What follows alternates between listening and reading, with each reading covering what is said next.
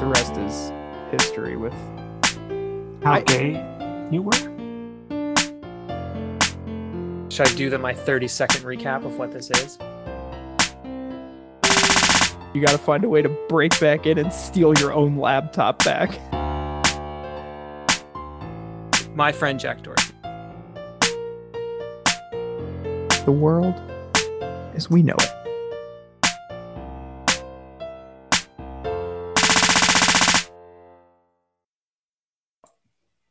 So I'm pretty sure I'm never gonna lose my hair.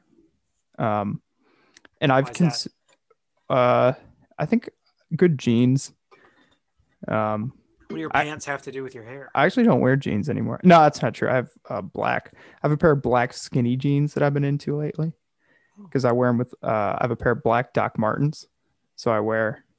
It's exciting. Yeah, the black Docs with the black skinnies. So, but I think because they say it's like your mom's father, right? If he was bald, you're in trouble.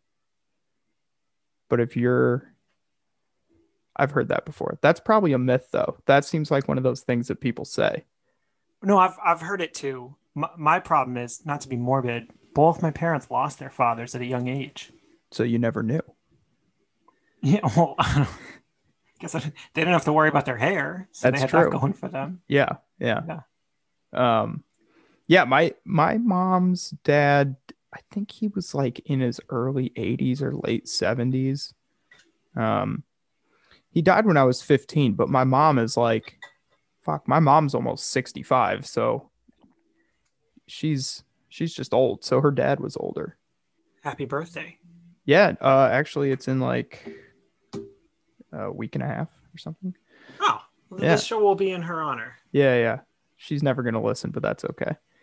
I think that's for the best. Honestly, she wouldn't even be like ashamed of the content. She would just be ashamed that her son thinks he has a podcast. I think that's the takeaway in general. I think Yeah. that's how people in my life are going to view this for That's okay. the entire length of however long we do this. That's all right. Yeah. So anyways, I have been recently, I guess not super recently, within the last year, I've been kind of fascinated by the idea of getting a tattoo on the side of my head, like from my ear up to the side of my head, just like some, like, I don't know, like a flower or some geometric shape or something like that. And I'm like, yeah, I don't ever like want to have it visible, but I want to like shave my head, get the tattoo, and then grow my hair back and just know it's there. Oh, underneath your hair. Right. It's a huge waste of money, basically. And It's also a bet. It's one thing to say you have good genes, but you're quite literally putting a huge bet that your hair won't recede past the tattoo. Yeah, exactly. And I brought this up with Mitchell, and his hair is receding. So he's like, no, man, that's so dumb. You like, if you start to go bald, you got enough problems already, you know? And then he's dead set against it. And I do take his advice. Unlike Ben, if I brought this up to Ben and he was like, that's dumb, I'd do it the next day. That's why I can never ask Ben. Because if we keep any of this from editing, these are all friends of ours. Harrison, you might know them. Yeah, Harrison, you may know these people. But I will say, Ben, assuming that a listener has no context, he taught me how to drink coffee, so I've taken his advice on that. So he has advice. If there's anything you need to know about Ben, he's got advice. Yeah, you know, he and I have agreed on, I want to say, fewer than 10 things in our entire friendship, which I think is, we started college in the fall of 2012.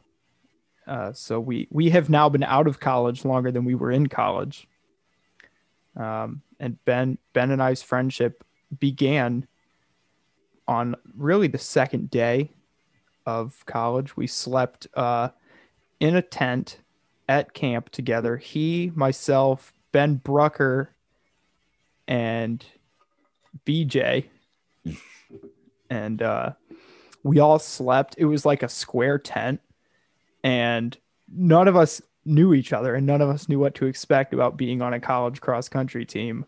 None of us knew just how gay it was going to get and how quickly it was going to get that way. So we all slept like Fair. one person on like around the perimeter of the tent. Like we didn't want to be close to each other at all.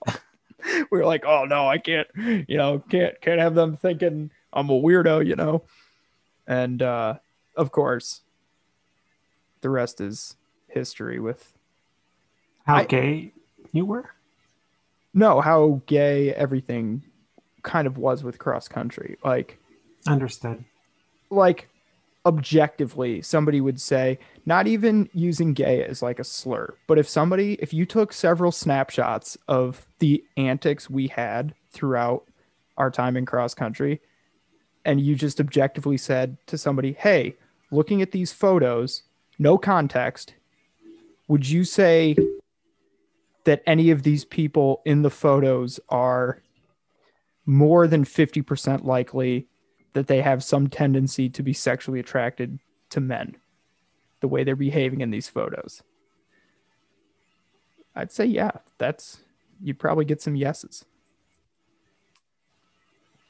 Okay. I'm gonna percolate on that. Remember the towel with the hole in it? No, I can Remember imagine all that? everything you're talking about. Yeah, okay. No.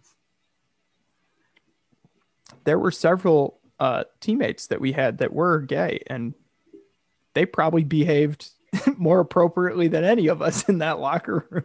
Who are we to define what gay behavior is? I didn't say we behaved gay. I said they behaved more appropriately. Oh, it's fair. Some This of is the about things, following rules. right? Yeah, I think some of the things, looking back, some of the like behaviors we had in the locker room, I definitely think could be, if we were behaving this way to people that we weren't good friends with and that we knew had a sense of humor about these things.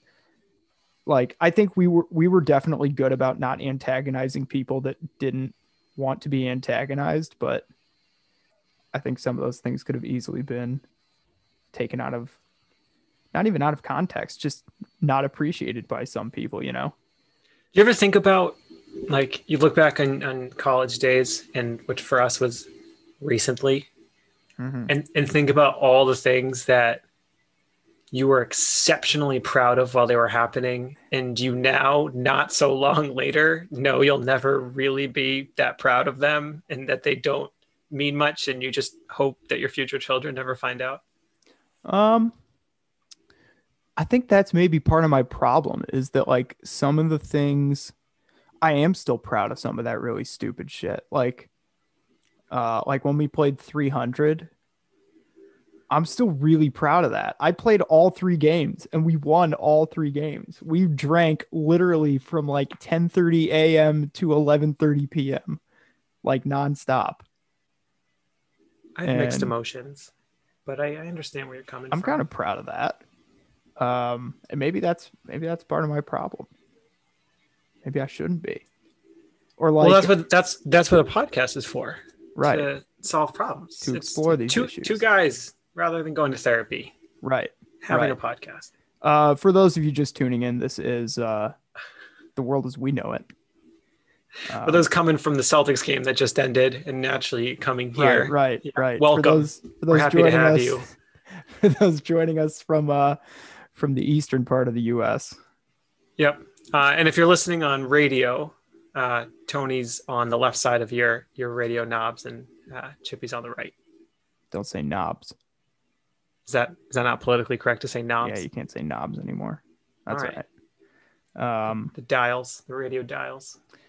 Yeah, you probably heard our new theme song at the top of the show. Let us know your thoughts on that. Drop us a line. If you don't have our numbers, then you probably shouldn't be listening to this show anyways. I think that's fair.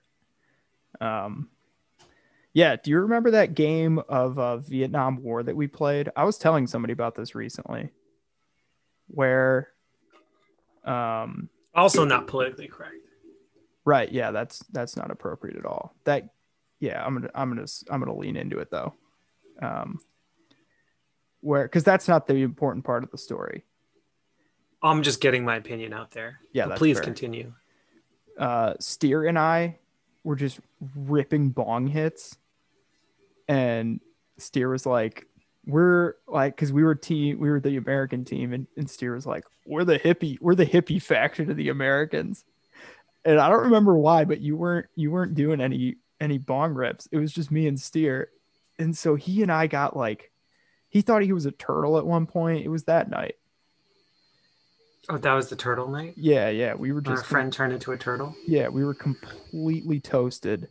And then you started filling up all of our cups. They all had beer in them, and then you started pouring like little bits of vodka into it. And then Spice things up. yeah, but then Steer and I were too high. We couldn't drink anymore, or we weren't going to be able to stand up straight. So we made you drink everything after like an hour of playing this game. And it went on for probably another hour, another 45 minutes at least. And so you were drinking beer mixed with vodka. And Steer and I, we didn't stop smoking either. We just kept like destroying. It was that like 2.5-foot bong that we had. And we won that game though. You, me, and Mike won that game. Which is all that matters, Right. you know? And our victory is that we would remember it And I'm years still later proud of that. I'm still proud in a of that. discussion of what we are and aren't proud of about college. And we're on opposite sides of the discussion. I'm mixed. I'm in my own journey with it. I'll let you know where I land. I'm just excited to hopefully have children one day. And, you know, my kids are home from college if they choose to go that route. And, you know, we're sitting, it's late at night. We're, I don't know, watching TV or something. These are the situations that happened with my dad. So I want this to be, but he doesn't tell me any cool shit that he used to do. But I'm going to spice up the conversation, you know? And I guess it's kind of pathetic to just tell your kids about that. It's how my dad raised me. Yeah. See, he knows what he's doing. So welcome. That's all to say. Welcome. Welcome, Harrison. Thank you for joining us today. Yeah, we're happy to have you tonight. And maybe Michael Gerbino. Welcome, Michael. That'd be great. MichaelGerbino.com, by the way, is our sponsor. So if you would check it out. There's no referral code. If you buy something from it somehow, we'll get credit. Yeah, because he doesn't expect to get any other referrals. So he's just giving all the referrals to us. So yeah. If you want to be a friend, that day zero sponsorship. Right. MichaelGerbino.com, friend of the show, sponsor of the show. Thank you, MichaelGerbino.com. So let's see. How's your week been? You've been doing some traveling. I have, or you have? You have. I haven't gone anywhere. Oh, I thought we live in a world we're not supposed to talk about when we travel because it's like a super taboo thing. I think it's fun. We're getting there. Yeah. So I don't live on my own anymore. I go back and forth between my mom's house and my future in-laws' house. Pretty nice. It's a good life. Yeah. I was super against it at first. I'll be honest. But I've leaned in. I love the no rent. I love the family situations, the family time. And I have it really good. Got space in both houses, got an office. I'm happy. So made my way from New Hampshire. Now I'm in North Carolina. Both places, extreme issues with COVID right now. Nice. I think everywhere has that. Yeah. No, I looked up a map. I was on the New York Times, and Tori was showing me that today. It's hilarious because they're like, we've gotten the best data scientists, and it's because they roll out a map like every day. But they're like, this is the new map. We've gotten the best journalists on it, and we've categorized into 5 categories between like very extreme down to don't worry about it. And each county in America is categorized. And then you scroll down to the map, and it's just all 5s. Yeah, they didn't even bother to parse the data, or maybe they spent so much money to parse the data and realize that we're all screwed. I don't know why they built this thing. Yeah, Tori was like, uh-oh, we are now at an extreme risk in Cuyahoga County of getting COVID. And I was like, well, how does that compare to everywhere else? Like, should we move? And she zooms out. She's like, no, it's the same thing everywhere. Like, okay, I'm just gonna keep doing what I'm doing then. Yeah. Well, no, Dr. Fauci said we all have to wear 2 masks now. Right. I actually started doing that at the grocery store. Oh, nice. Yeah. It makes it difficult to try all the Hawaiian punch, which I usually do. I like to go down the aisle and try all the different Hawaiian punches. And then put them back. Right. Yeah. I'm not trying to buy all that Hawaiian punch. Right. Yeah. Right. I think So- you picked up that habit when you were traveling in China. Right. And It's a then common I thing think, there. yeah, and when you were backpacking in Italy last Uh-huh. January, I think Which you is did it there as well. The home of Hawaiian punch, famously. Yeah, and then you spent some time in California. So you've really been bringing this Hawaiian punch habit around the world. But it seems, California. yeah, it seems to be working out well for you. I dream of Californication. How is your week? It's been all right. So at work, we have this software. I'm not going to go into too much detail. It's basically a file management software that many engineering companies use, or they use something similar, and it's designed to streamline the storage of 3D models, drawings, that sort of stuff. And we had never used anything like this before. And I have, like from a previous job, the absolute most baseline experience with this software. So I get to this job where I'm at now. I've been there for about 3 years, and they're like, "Hey, you know all about this." I'm like, not really. And they're like, "Well, you know enough. You should implement this here." So I've been working on this pretty much since I got there. And the way it works is we had our supplier basically designed our whole layout and our database and the way everything works. And I learned it, I understood it, and I showed it to my bosses. And I was like, "Hey, what do you guys think of this?" And they were like, "It's not that great. Change all of this stuff." And they gave me, so we had this series of meetings where I would change things and we review it again.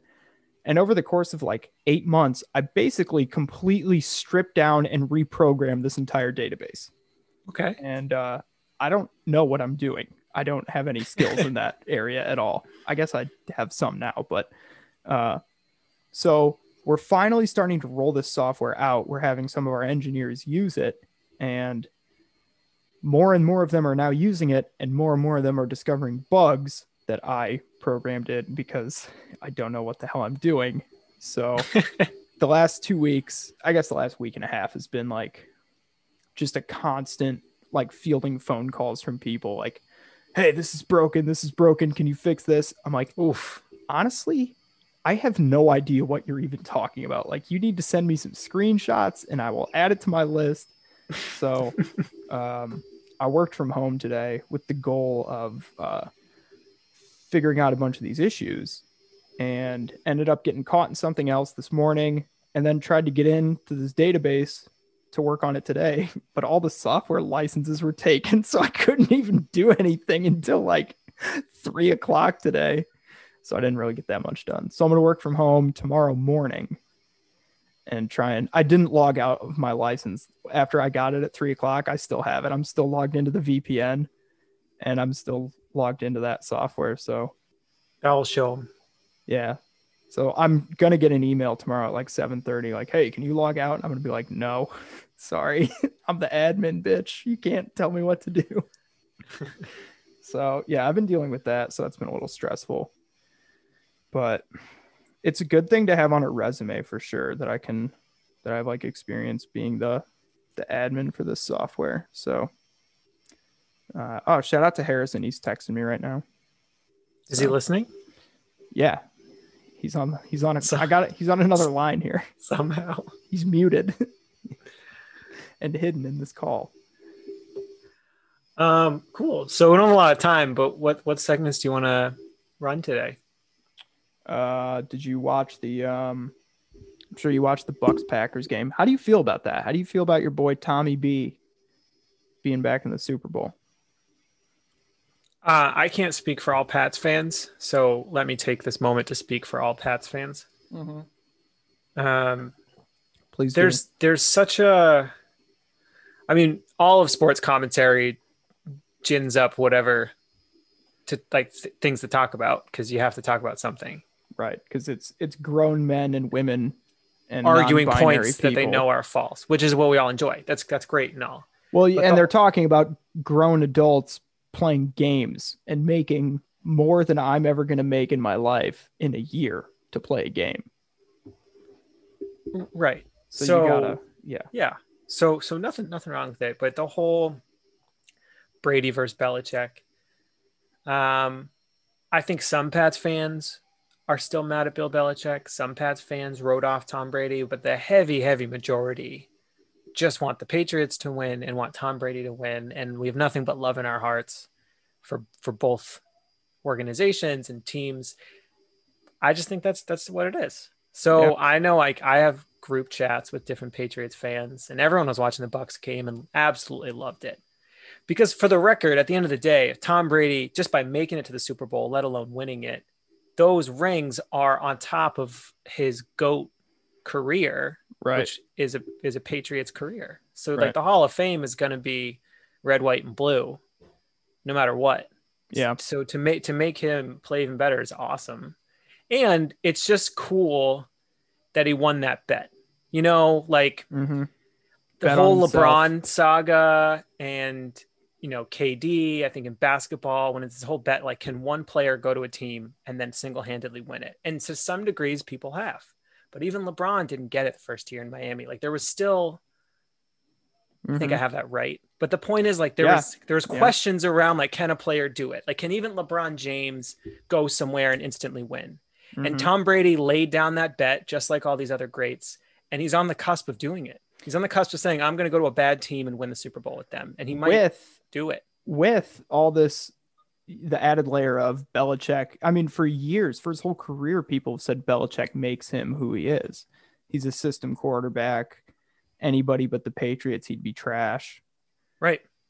And maybe that would have been true 15 years ago, but he's legitimately a great quarterback now.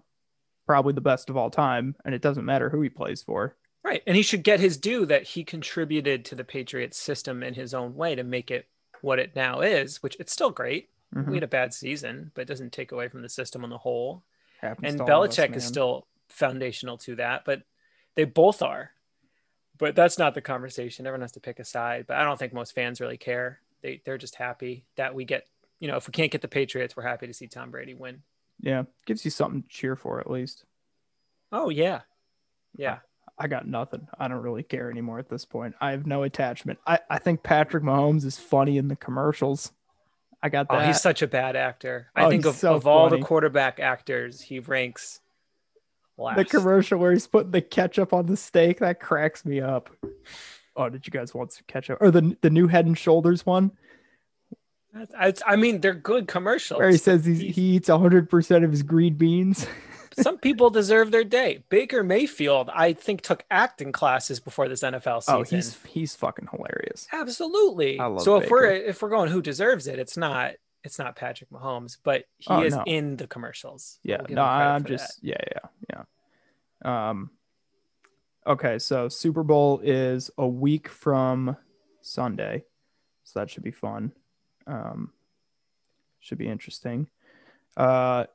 Did you see? Well, okay, I'll rope this into who am I having a better day than? And this is retroactive to Sunday, but he's probably still thinking about it. On Saturday, the shoe company called Hoka One One, which is they're a running shoe company. They are, I think, probably based in California. They have a huge training group in Arizona, though, in Flagstaff. And they have some really, really talented, mostly marathon runners and some ultra marathon runners signed to their group.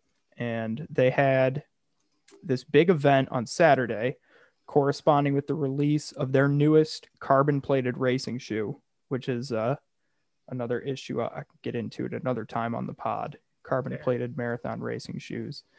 But they put together this whole event on this completely isolated, flat looping course in Arizona, in the Phoenix area. And it was a designed world record attempt at the 100-kilometer distance.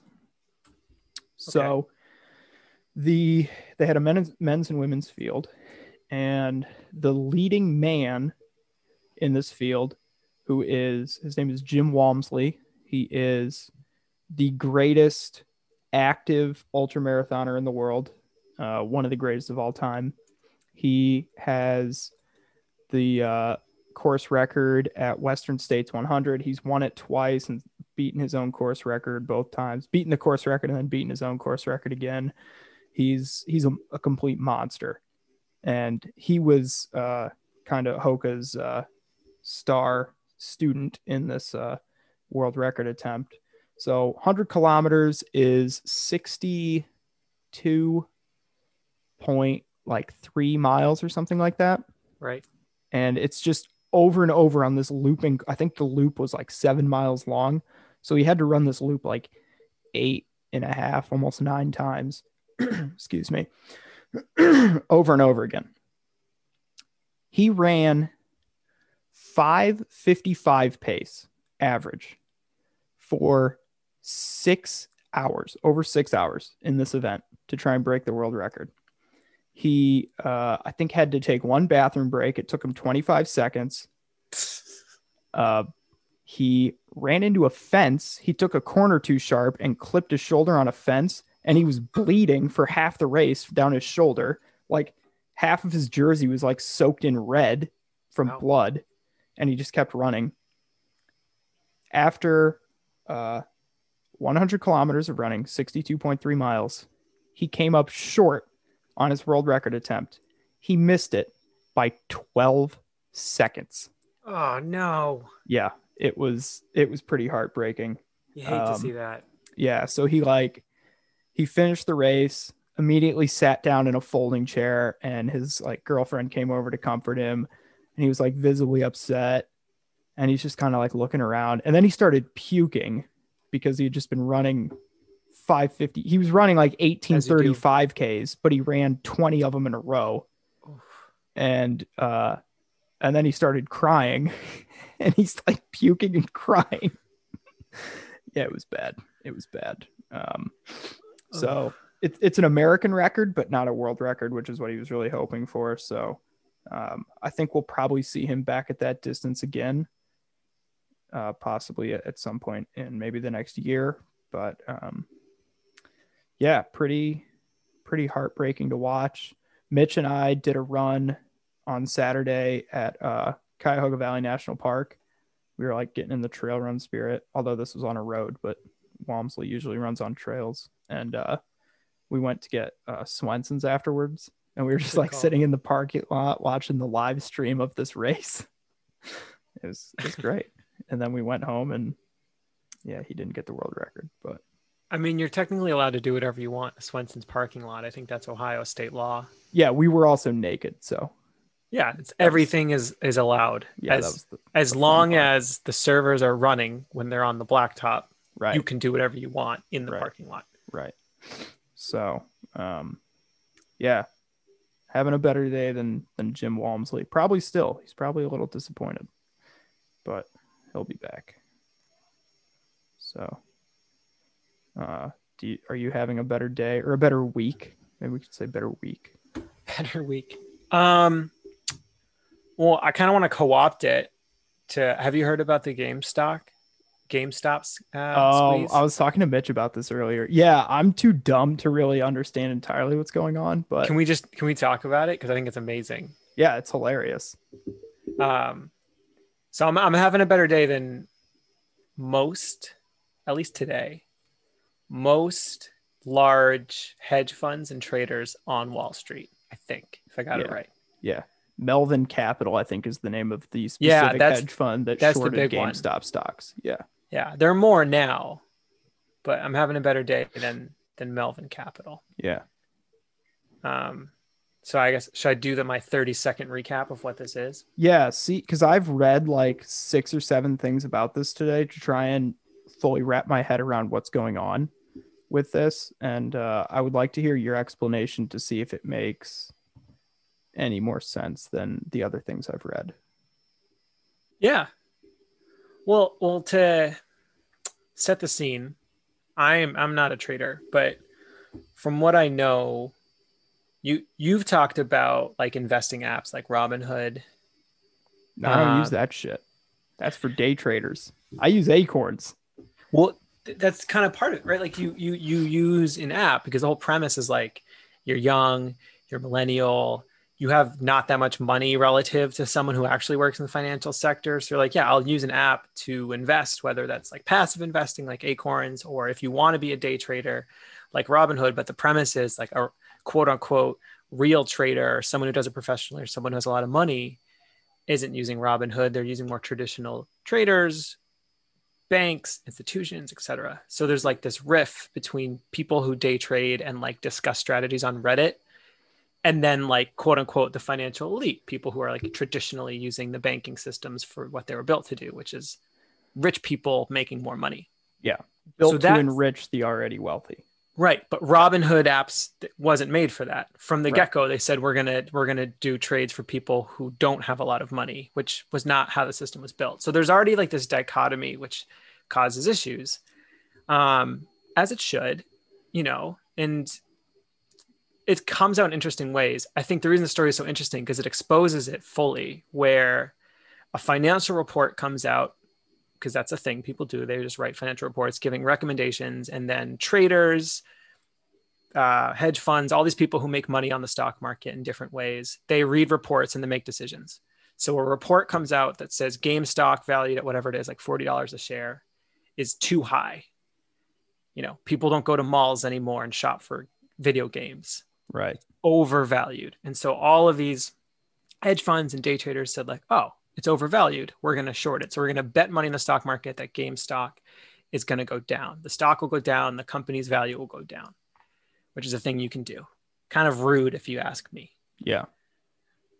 Then the Robinhoods, the people who aren't part of normal institutions who discuss financial strategies on Reddit, literally born from Reddit, a bunch of Redditors said, well, if enough of us place stock trades on behalf of GameStop, it won't actually go down. It'll drive it up. And man, were they right. Mm-hmm. So not only did it drive the price up, but it drove it up dramatically to the point where a group of Redditors were able to not only reduce the position that this hedge fund had taken, but completely risk the entire fund because the bet they had taken had backfired so poorly that they were losing billions of dollars. Right. And had to ask other hedge funds to lend them money to bail them out of this one bet they had made. But then other traders came in and said, we're on team the people. We're on team Robinhood. We're on team Reddit, and said like, we'll also back it up. We don't care if this hedge fund fails.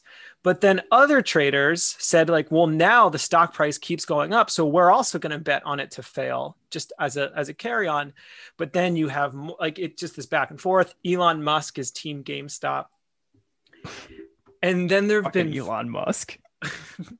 There have been all these follow-ons where like all of these stores, which you didn't think ever made money, like AMC theaters. Yep. Yeah. Is dropping on. And at the end of the day, the hedge funds will be fine. People who are rich before this will stay rich.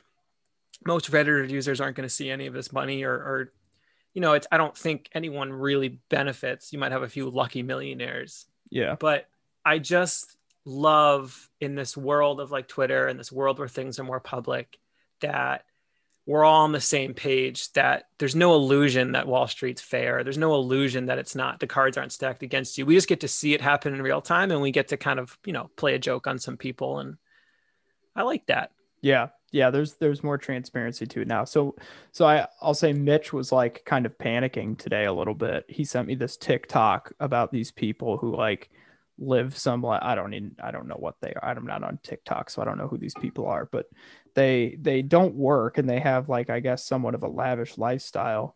And they made this TikTok explaining how they live this lifestyle. And the dude's just a day trader. And he like, yeah, so last month I turned like $600 into like 14,000. And this month I turned $1,000 into 20,000.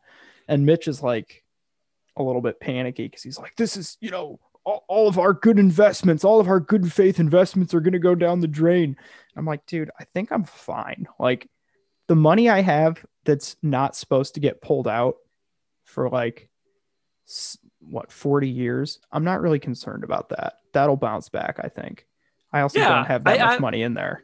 well, I think that's generally how any sort of investing works. I mean, you and I aren't professionals at this, but like we're not stupid, and you have money you invest for the long term, and that might be in stocks, but you don't like shit's gonna happen. We're currently in a recession. We might be in a financial bubble, but you either care about it a lot and you make it your profession, or you don't.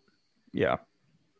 So he's like worried because he was talking to me about this the other day about a friend of his that's like doing this Robinhood day trading shit. And yeah, the Wall Street Bets subreddit, I will say, is a pretty incredibly toxic place, but like a lot of Reddit. Well, this isn't true necessarily of Reddit, because I think there's little recognition in Reddit. Everyone's behind a username, but on TikTok and all these other platforms, it pisses me off because like the TikToker who's saying I made all these trades, they're just making money from the TikTok or making money from their like affiliate links. And it's people in a gold rush didn't make money from gold. It's the people who sold the shovels. It just happens over and over again. Or like you see those ads for drop shipping. Yeah. My girlfriend came to me the other day and she's like, you know what? I could quit my job and just drop ship. And I'm like, how much does the class cost? Because that's the only person making money in drop shipping is the person trying to sell you a class on drop shipping. Yeah. And they'll make money and no one they teach will. Yeah. Yeah. It's funny to see billionaires squirm a little bit because like you said, there's so much transparency into it now too. But that's why it's having a better day then. At the end of the day, I don't think the financial institutions are going to change to benefit people who are disadvantaged in any way. That's just kind of the inequality of society. But I think today we won the battle. Yeah, the CEO of Melvin Capital was having dinner with his wife and he was really upset. So he left and went to go see his girlfriend, but he was still really upset. Not even she could make him feel better. And that's something. Yeah, that's when you know. We're going to get sued now. The world as we know it is fielding our first lawsuit for defamation from the CEO of Melvin Capital. Well, I've already won one lawsuit this month, so bring it on. All right, yeah, you're our chief legal officer. Sure. Yeah, there's only two of us. We got to wear a lot of hats here. Yeah, we're working really hard at this. We're working triple time, man. You know, I went to a networking event. It was like how to put on a good podcast last week. Yeah, I admire the faith you have in this show. That you think we could make it anything more than what it already is. Yeah. No, I do have faith. Yeah. I also have a very stupid ambition for things. You know, anything I do, I just assume it's gonna be big. I'm the same way with things selectively though, I think. Like with running. I've pretty much convinced myself that I can run an Olympic trials qualifier at this point. Not this year, maybe not next year, but at some point I'm pretty convinced I could do it. So I think the difference between you and me. No, it's just pure confidence. Yeah. Misplaced, sure. Yeah. Misaligned, absolutely. Yeah. That's all right. If you're not gonna if you're going to sell yourself short before you even get started, you're destined for failure. And that was a problem I had in college. In college races, I had that issue a lot. Like I would get such bad race anxiety that I would take myself out of a race before it even started. Definitely. And I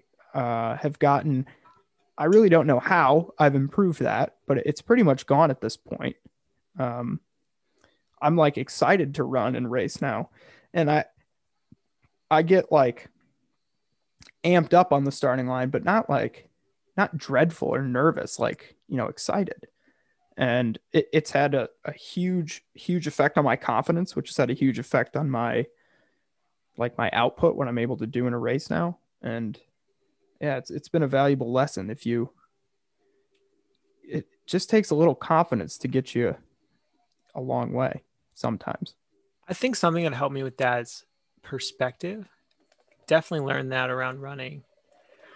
I think it applies to a lot of other things in life where like when you're nervous about something, if you're able just to like question it to its core, like, does this really matter?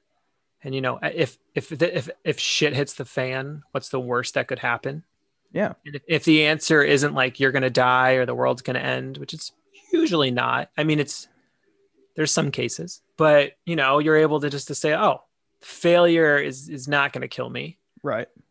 So it's not really something to be afraid of. And then you get rid of that mindset and you go back to thinking your thing is the most important thing in the world, but you still have that learned perspective of, you know, you're able to fail, which means you probably can won't approach it more aggressively.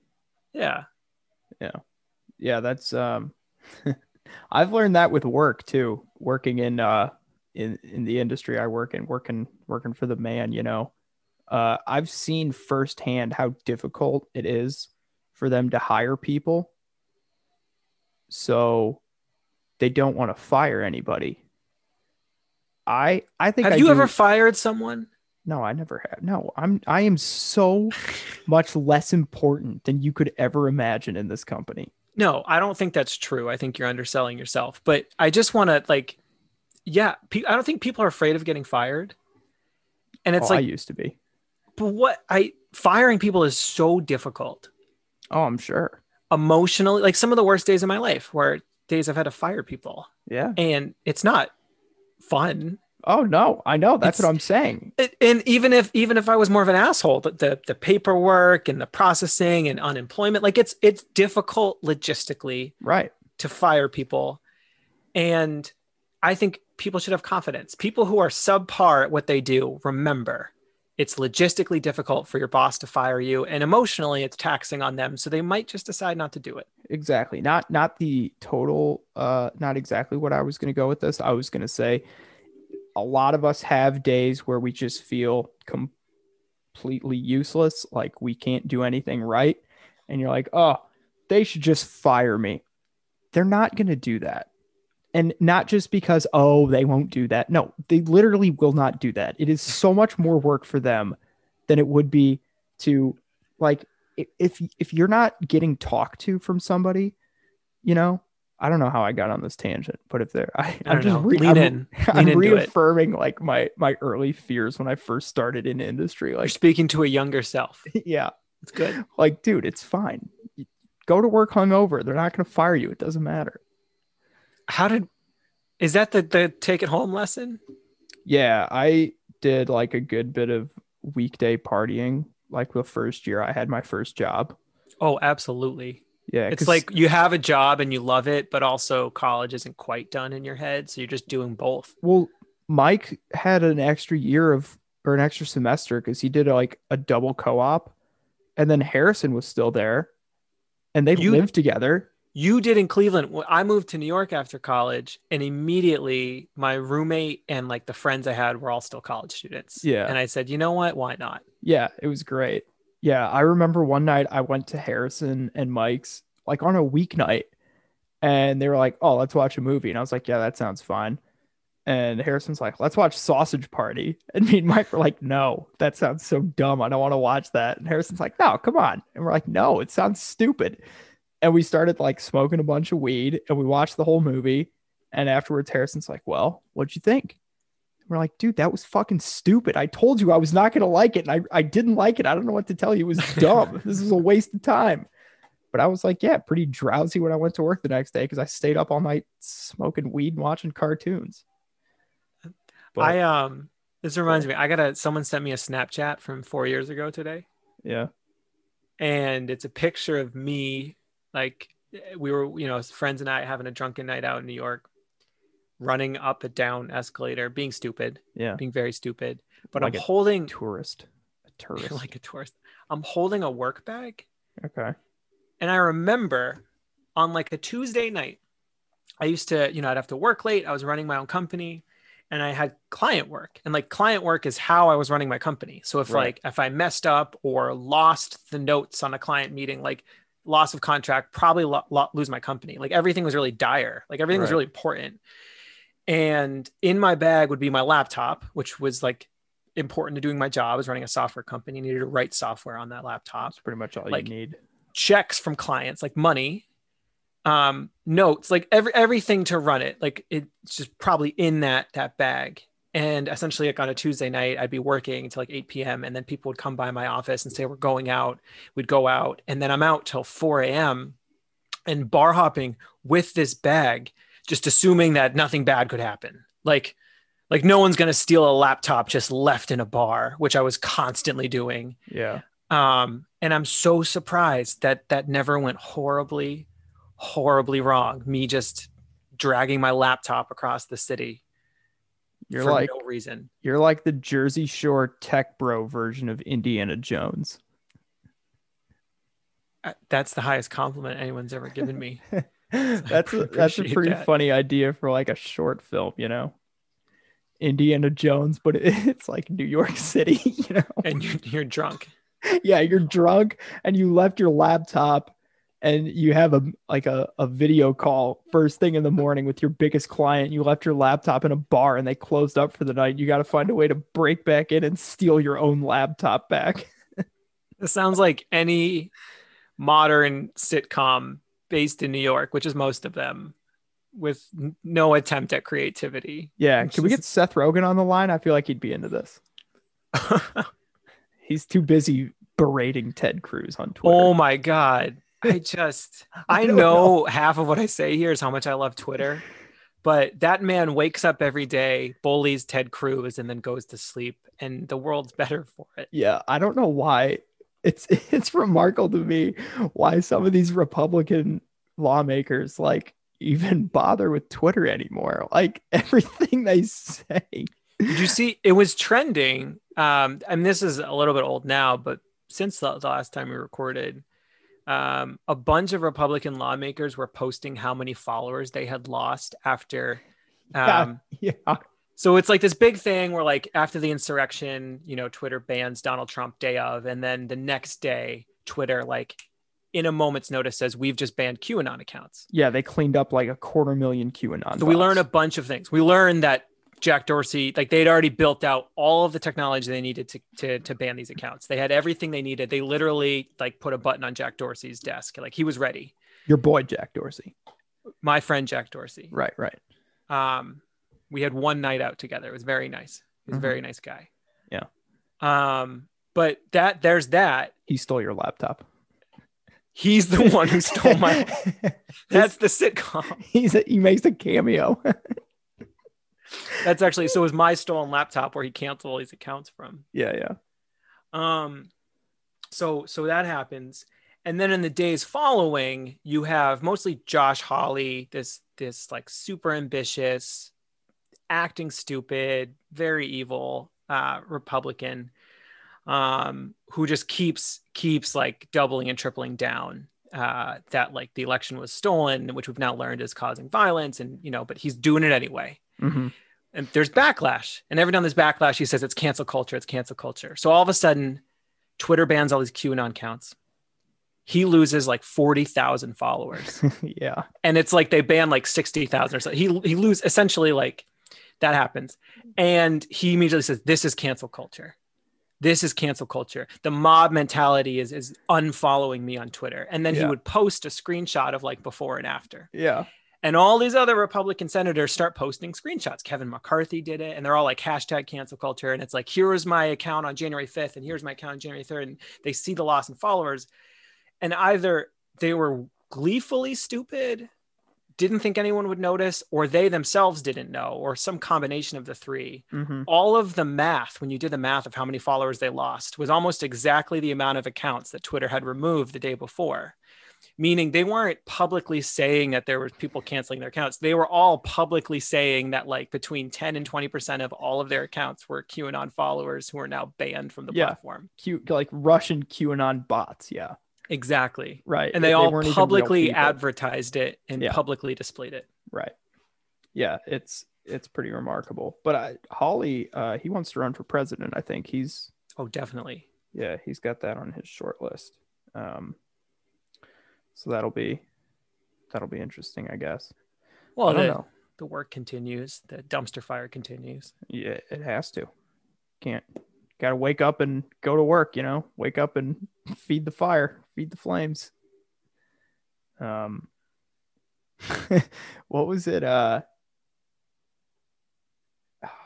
This was a few months ago, maybe.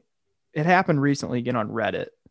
Some thread about Rage Against the Machine, something that they're doing. They're like creating some short film about police violence, I think, or something like that. And it was on r/music, and a bunch of people like lost it. They're like, "What? How could Rage Against the Machine do this? Fucking selling out! Like, I can't believe this. They're fucking bowing down to the the liberal whatever." And people were like, "Have you never listened to a Rage Against the Machine song? Have you never listened to a single lyric from that band?" It's a lot of willful stupidity, I think. Speaking of cancel culture, I wanted to bring this up real quick before our time is up here. Sure. So, and Twitter, cancel culture and Twitter. Hoodie Allen. Remember Hoodie Allen? Yeah. Is he still relevant? So I was listening to a Hoodie Allen song today. Okay. It was Long Night featuring Chance the Rapper. And we used to just guzzle cheap vodka lemonades in your freshman dorm to that song. Remember that? We'd just be, oh, Chance the Rapper? So I was like, oh man, this is a good song. I was like, man, what? I used to follow Hoodie Allen on Twitter. You just cemented our whiteness. Yeah, that's cool. In one sentence. That's good. Yeah. This is the world as we know it. I was like, man, I used to follow Hoodie Allen. What's he up to? I haven't seen any tweets from him recently. So I looked up his account. I'm still following him. I clicked on his account. He hasn't tweeted since June 21st of 2020. This long thread about this was his last tweet. Yeah, this like 5 or 6 tweet thread about allegations of misconduct against one of his bandmates. He was being accused. It was him. It was him and one of his bandmates, but he like totally tried to blame the entire thing on his one bandmate and was like, yeah, this person's been kicked out of the band. This is not the culture he took no that responsibility. None whatsoever. So I looked it up and I like looked into the tweets, and a bunch of people were like, dude, you are like so obtuse. Like everybody's blaming you. You realize June 2020? Right? Yeah. Who it did he doesn't even know how to fake apologize. Like you pay PR people to tell you how to apologize. Yeah.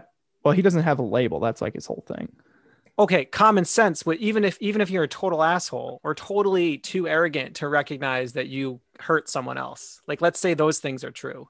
Yeah. You still would think by like 2020, you've learned that, to save a career, you need to pretend to apologize. Right. Look what Louis C.K. did and look what Kevin Spacey did, and don't do anything remotely similar to those two. And you basically combine what the two of them did.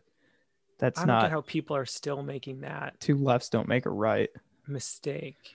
Yeah. So yeah, apparently he had been grooming underage fans for quite some time, which I can easily see how it gets to that point, because he built his whole career on being like, his whole thing was like, he's super interactive with his fans. They can reach him at any time. He would do like those phone calls with fans, he would like be in like chat boards and message rooms and like all that kind of stuff. And as he got more and more famous, he still kept up with all that stuff as much as he could. I've been to a couple Hoodie shows. Like he came to Case once. That was a ton of fun. Hey, this was a Case. This was 6 years ago, I think. Before June of 2020. Sure. At Case, that was a ton of fun, honestly.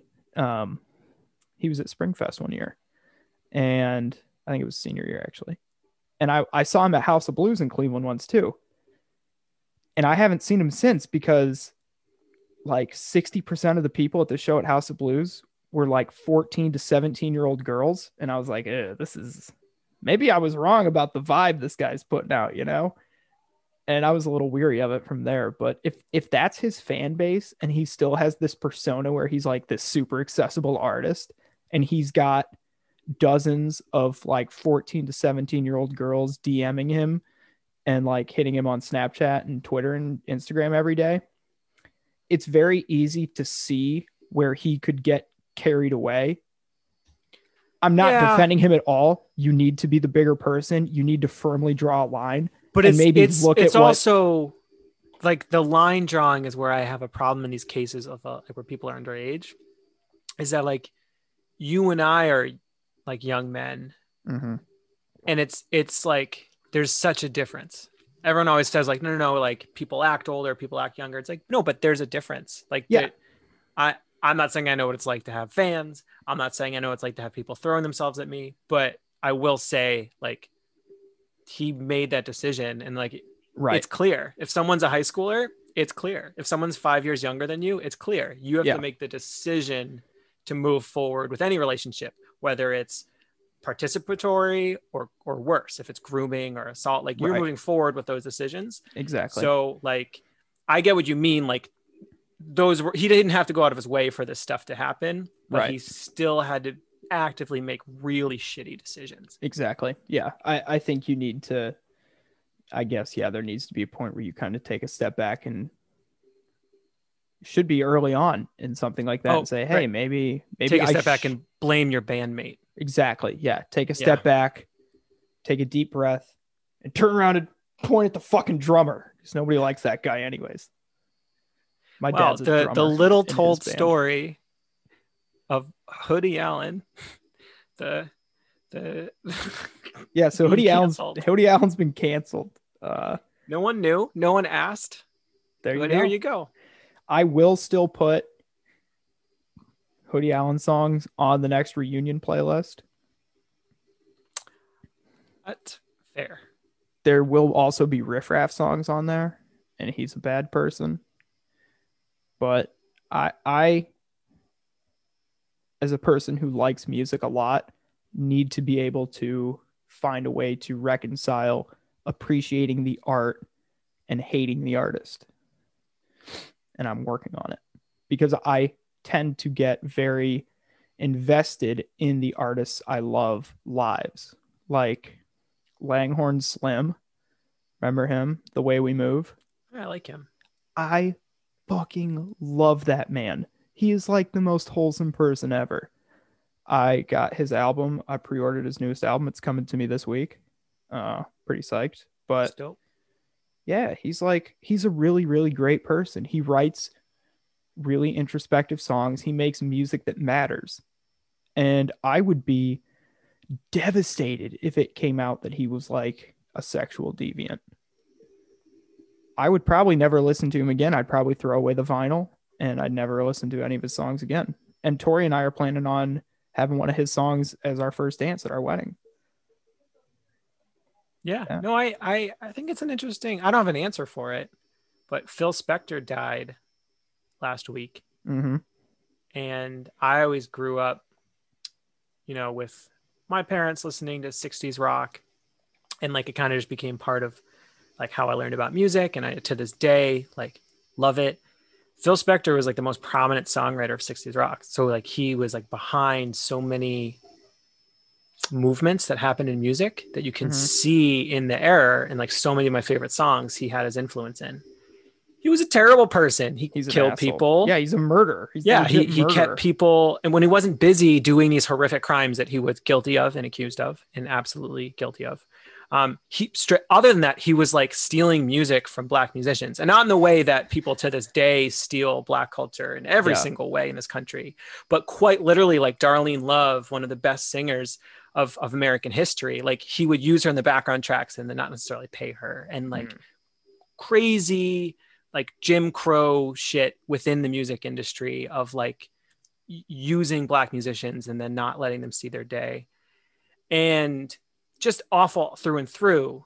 But it's like, I'm trying to separate out the beautiful relationship that I personally have with like what 60s music is and what it did for us and how so much more music's built on it. But he is a core component of that, which is really interesting. Yeah. If any of our listeners have any thoughts on separating the art from the artist when the artist is a steaming pile of shit, drop it in the comments. Yeah, we want to know. hit us up on Twitter. I will. I think we still have a Twitter account for this show. I don't know how to get into it, but I'll ask Jack. oh, thanks. Yeah. Yeah. Yeah. Could you? Oh wait, here's our show. Oh, they follow me. We have 11 followers. Wow, that's incredible. Yeah. And I said that we had a new episode coming out soon in July of 2014. Yeah. So, we have a website too. It's a Blogspot website. Is it still live? Yeah. They didn't take it That's down. amazing. Yeah. All right. Well, I'll try and find the password for this and yeah, tweet us at World As We Know It, but it's spelled real funny. Yeah. So. Tweet us. We're going to keep experimenting with this until we get 12 followers. And then that's the sweet spot. And we know we've created perfect content and we'll keep repeating whatever we do. That's when we really take off. That's when our followers start doubling and tripling until we actually used to have a lot more followers, but they're really? gone. Yeah. After January 8th, I don't know what happened. We lost like 30,000 followers and we're down to 11. Yeah, it's a real bummer. Full honesty, I've been using this Twitter account to promote a lot of QAnon content. I didn't even know. Yeah. Oh, that's what I'm going to say in my apology. I didn't even know. There you go. I'm as disappointed as you are. Okay. Good. This is good. This is not the culture we tried to create. That's good. I'm going to use that. All right. Join us next time. We're going to have an interview with Jack Dorsey about QAnon and why he supports it. Tune in. That should be an interesting one. You're going to have to fight off a lot of lawsuits here. From 11 people. Yeah, and Jack. Your boy. Oh, I hope I don't get shut out of Twitter. Nah, I think you'll be fine. We'll just make a new. Wait, did you see? We're just about out of time, but did you see the after Trump got banned, like within 15 minutes of him getting banned, somebody made a fake Trump account and it was just like the profile picture that Trump used to have with a mustache photoshopped onto it. And it was like, "Hi, I'm new to Twitter. What's everyone up to?" or something like that. And it got within like 36 hours, it had like 2.5 million likes or something like that. It's like one of the most liked photos or most liked tweets of all time. It's funny. Yeah, I thought it was pretty good. The account name was like John Barron or something. Yeah, I did see that. Oh, here it is. Yeah. Hello, I am brand new to Twitter. What are you guys up to? That's good. All right. Well, are we publishing these? As soon as I get the theme song finished and put into the beginning of this episode and the others, then we will be. Deal. Yeah. So we'll have a brief stockpile of episodes to get through. Cool. Yeah. Hey, that's not Tara. we got people in the studio. All right. That's a fan. Hey, tell them to give us a follow, Okay. On that note, I'm out. All right. Thank you for tuning in, everybody. We'll see you next week with Jack Dorsey. Thanks, everybody. Good night. Perfect. Thanks.